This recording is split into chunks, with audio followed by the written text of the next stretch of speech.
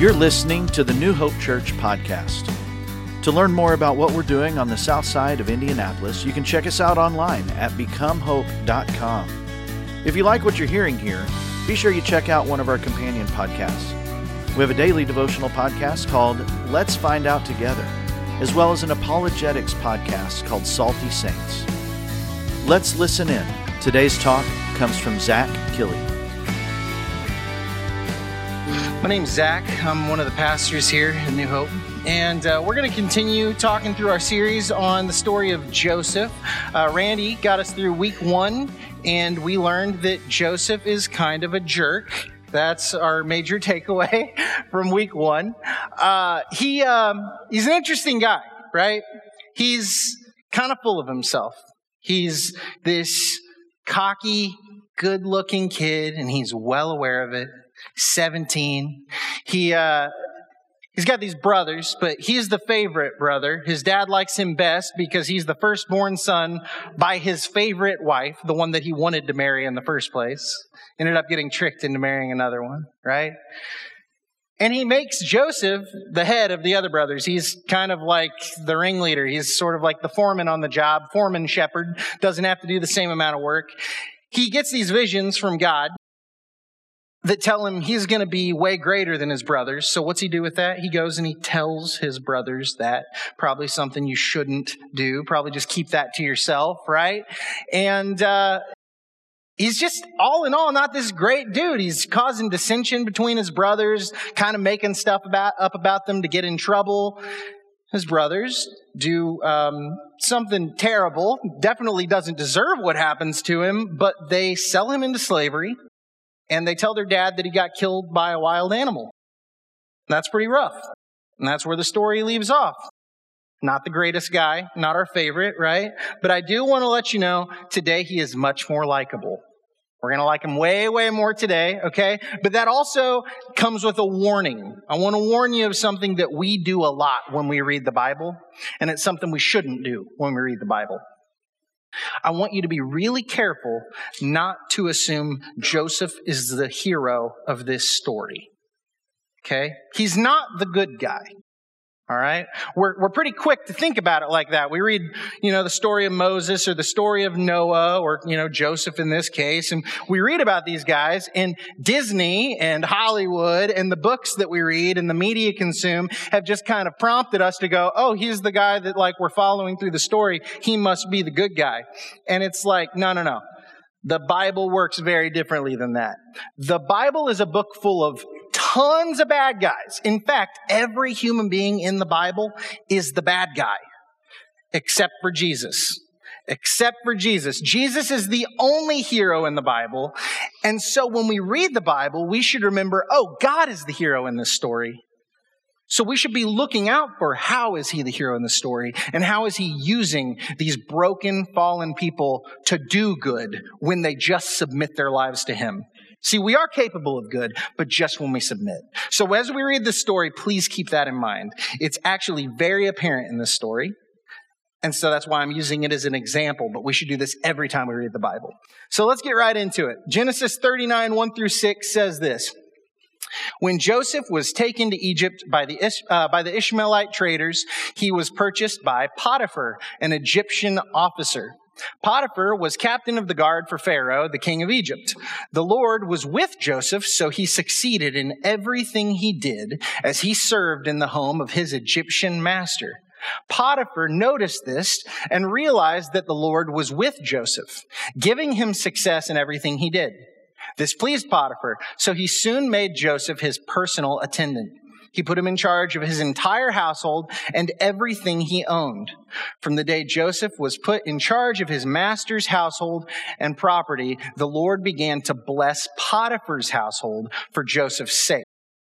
All his household affairs ran smoothly, and his crops and livestock flourished. So Potiphar gave Joseph complete administrative responsibility over everything he owned. With Joseph there, he didn't worry about a thing, except for what kind of food he ate. Wouldn't that be nice if all we had to worry about was what kind of food we ate, because everything else was just taken care of? But what do you notice there? What do you notice about that? What we've read so far? Why? Why did Joseph succeed? Was it because Joseph was a super smart guy and he did everything right? No.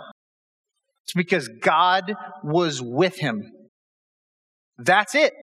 That's why Joseph succeeded in everything he did, because God was with him. So much so that he puts him in charge of Potiphar's entire household, right? Potiphar looks at Joseph's life. Potiphar, a non-believer, right? Potiphar's an Egyptian. He's not a Jew. Why would he be worshiping the Jewish God? But he looks at Joseph's life and sees, God is working through this man. I want this man to be in charge of my property. And then Potiphar is even blessed because he believes in Joseph, who God is with. God's the hero in this story. See? So it goes on. Genesis 39, 6 through 12 says this. Joseph was a very handsome and well-built young man, and Potiphar's wife soon began to look at him lustfully. Come and sleep with me, she demanded, but Joseph refused. Look, he told her, my master trusts me with everything in his entire household. No one here has more authority than I do. He has held back nothing from me except for you because you are his wife. How could I do such a wicked thing? It would be a great sin against my God. She kept putting pressure on Joseph day after day, but he refused to sleep with her, and he kept out of her way as much as possible. One day, however, no one else was around when he went in to do his work. That's not good. She came and grabbed him by his cloak, demanding, come on, sleep with me. Joseph tore himself away, but he left his cloak in her hand as he ran from the house. Little risque, right? We're getting there, right? Here's the deal. This is the part we're going to focus on, because this part applies to all of us. We have all been there. Maybe not exactly there, right? But we have been in situations where we faced temptation. In fact, I'll take you one further. I will say this is thousands and thousands of times a day for every single one of us. We are facing temptation. So much so that I think Joseph actually sees there's a connection here. In the way he's talking, in the way he's setting this up, or at least the author telling this story sees a connection between this that is happening to Joseph and the Garden of Eden. What happens in the Garden of Eden? God makes Adam and Eve, and he says, what? I want you guys to be in charge of all of this. This is yours. Take it, subdue it. Be my image. Take care of my stuff. Spread my influence throughout this world. Take care of it. Name the animals. Eat whatever you want in this garden. You can have any of it. It's all yours. There's only one thing I'm holding back from you, and that's this one fruit. You're not allowed to eat it. Didn't go so hot, right? But what happens in Joseph's situation? Hey, I want you to be in charge of my entire household. Take care of all my stuff. Subdue it. Take care of it. Make sure that it's good. Take care of all my servants. Take care of my household. I don't want to have to worry about a thing. You just do it. I know you've got this. There's just one thing you can't have, and that's my wife. You see the parallel? It's the same thing. We all go through this. Every single time we're faced with a temptation, we're just standing back between two trees going, well, I can have the good one, or I can eat this one thing that God said I can't have. We're always standing there. And Joseph got through it, right? He didn't give in. He didn't give in to the temptation. He ran away. And you can do the same in any situation you're put through. And you may be sitting here thinking, look, you don't know what I'm going through. You don't know my situation, and I don't. Maybe you struggle with some kind of addiction nobody knows about. Maybe you struggle with just the daily temptations of life. It seems like whatever's thrown your way, you just can't make the right decision. Maybe, right? All of us are struggling in there somewhere, and we've all got something, and we don't know what it is for each other. But here's what I'm saying. Some of you may be to a point where you don't even believe that you can overcome that anymore, right? Maybe you've been so beaten down by making the wrong decision every single time that you don't see how you can ever overcome sin and temptation. And here's what I'm going to tell you right now. Let me just rephrase that story for those of you that weren't paying attention, all right? This is a 17-year-old boy, okay? 17 years old, he's handsome, he's cocky. Okay? He's been put in charge of a lot of property, a lot of money, and now he has a very attractive, very wealthy woman throwing herself at him, and there's nobody around to tell on him. He knows he's going to get away with it. And God saw him through that situation. If God can see a 17-year-old boy through that situation, he can see you through anything. All right? We all know a 17-year-old boy, and I'm telling you 99% of them aren't making it out the other side of that, okay? God can do anything. He can get you through whatever you're dealing with, all right? And here's how I want to talk about it. I want to give it to you in the most applicable terms possible. I was sitting in a class that we are now giving at this church. It's a training. You should pick it up the next time we start the trainings. It's called Hope Dealer Training, all right? This week, we're going to be talking about a method called Brace. All right. For those of you taking notes, write that down. B-R-A-C-E. It's going to be used by every single one of you sooner or later. I promise. B-R-A-C-E. And my friend Mike Wiggin told me about this. He's the pastor over at City Life. He said it's used in like addiction counseling or in therapy sessions. It's something to help Christians overcome temptation. So what is brace? It's something that I want you to remember when you are in the throes of temptation, when you are having it all thrown your way and you don't know what to do. Remember that one simple word, because here's what it stands for. B stands for breathe. Anybody in here have Apple Watches? No? Maybe? Couple? Does it scream at you and go, hey, breathe? Because mine does. It's really annoying. Maybe I'm just anxious. I don't know. But the reason it does that is because breathing helps you refocus. So much so that we have something in the world called combat breathing. Have you ever heard of that? We teach our Navy SEALs combat breathing. Here's what that is.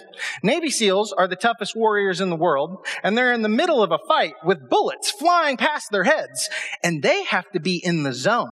And so if their anxiety gets too high, if that heartbeat gets a little too high, they're taught, hey, take a second and take 3 to 5 repetitions of these breathings.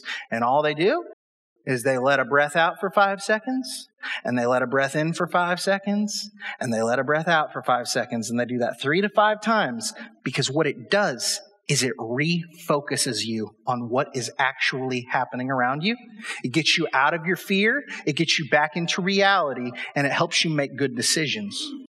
So it starts with taking a deep breath. That's it. Focus on the moment. That's B. Here's the second one. R. Remember.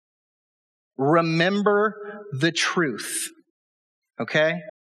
Let's think about Jesus in the garden when he's or in the wilderness when he's being tempted. When Satan comes to him, he says, look, you look hungry. You're the Son of God, right? Why don't you just make some bread? Make these rocks over here into bread and eat that. And Jesus says, we are not to live by bread alone, but from every word from the mouth of God. What is that? That's Scripture. Jesus just remembered Scripture. He had it so impressed on his heart and on his mind that in the middle of a situation where Jesus was being tempted to sin, he just said Scripture because he was reminding himself of the truth. Here's the deal. There is an enemy in this world, and he hates you, and he wants you to die.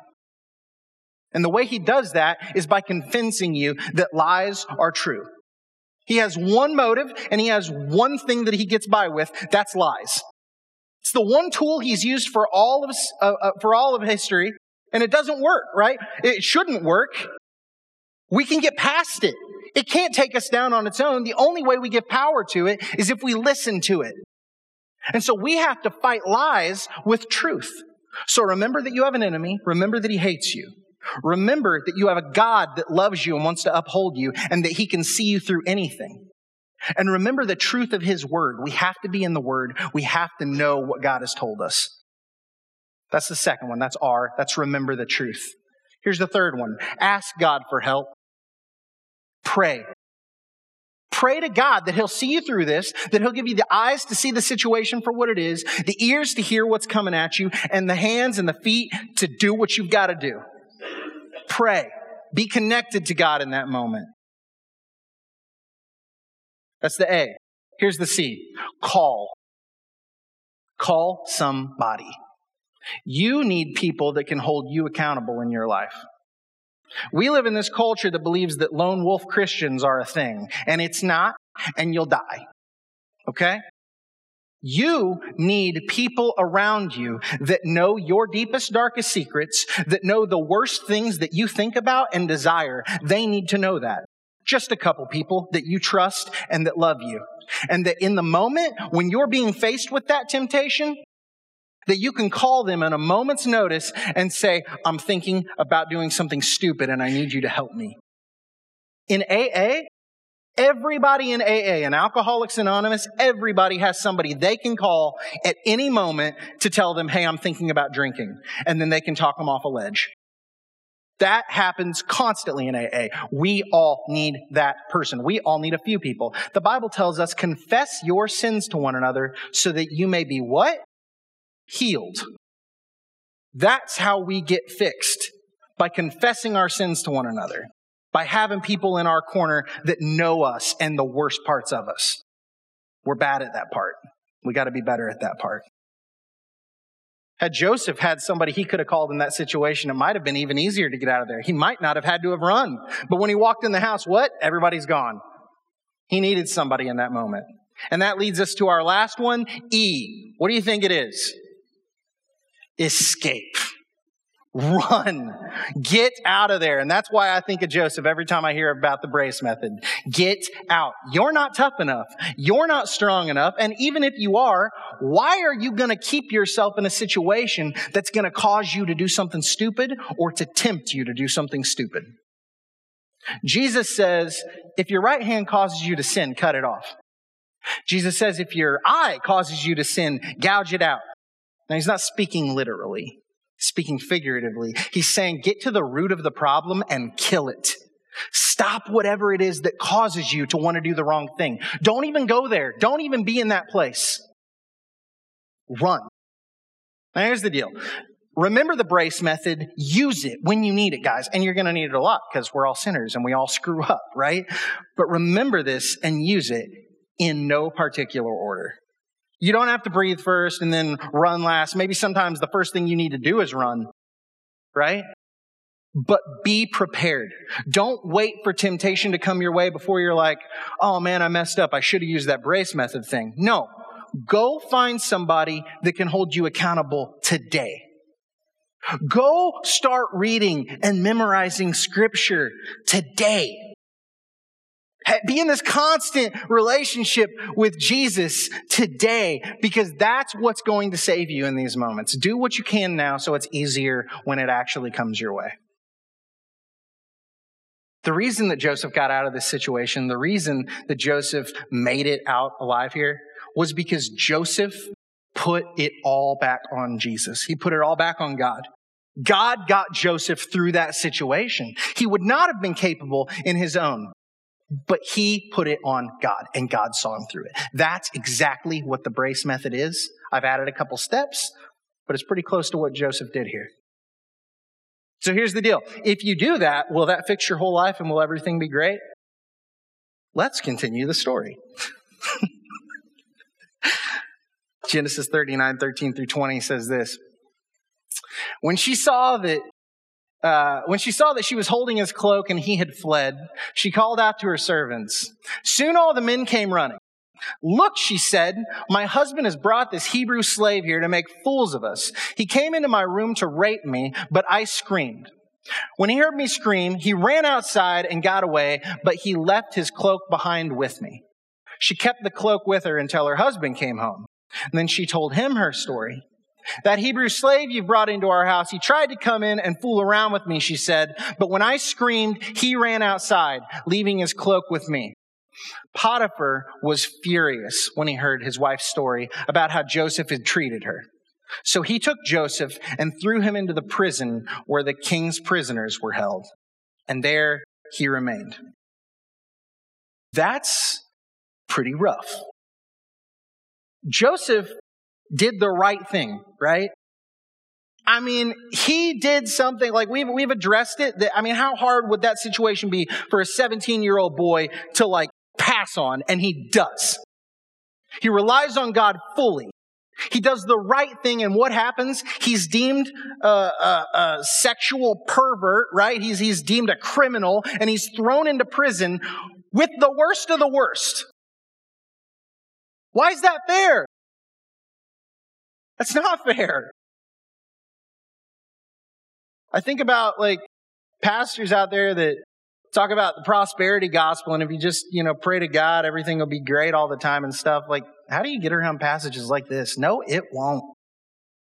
Some of the most devoted, God-loving people that just sacrifice and give and give and give and put it all back to God and just put all their faith in Him are the people I know that go through the hardest times.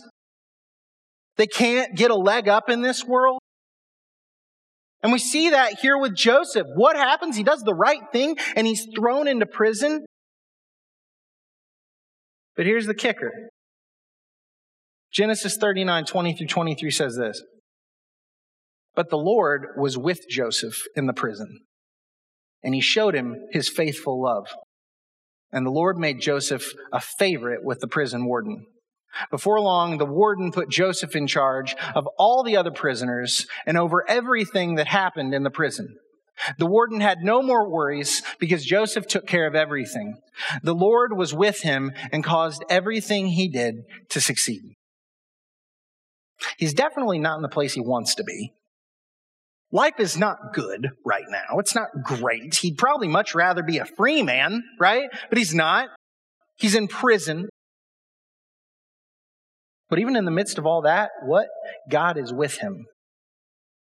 And even when things are as bad as they could possibly get, God is causing Joseph to prosper even there. Sometimes it just takes us saying, hey, maybe my idea of what would be good right now isn't part of God's plan. Maybe it is good right now.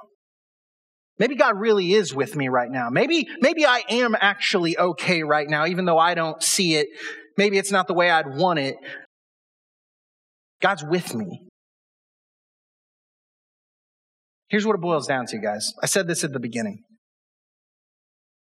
We're not the hero in the story. God is.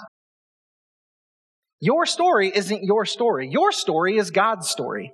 He's using you somehow. And maybe that's going really well. Maybe that's not going so well. But the point is, He wants to put you to use. He has plans for you. He just needs you to submit to Him. He needs you to surrender to Him and put Him in the driver's seat and say, this isn't my life. This is your life. Just show me what to do. I'm here for you. That's when Joseph prospered. Jesus says if you try to hang on to your life, that's when you're going to lose it. But those that learn to give their lives away, that's when they find life. That's what we're being called to. And that's what I see here in Joseph's story. It's all about perspective. God is the hero in this story. Let's remember that. Thanks for tuning in to the New Hope Church podcast. If you would do us a favor and like or subscribe on your favorite platform, we would really appreciate it. Also, if you happen to have any questions, feel free to reach out to us at questions@becomehope.com. Have a great week and know that we are praying for you as you seek to be Jesus in every corner of your world.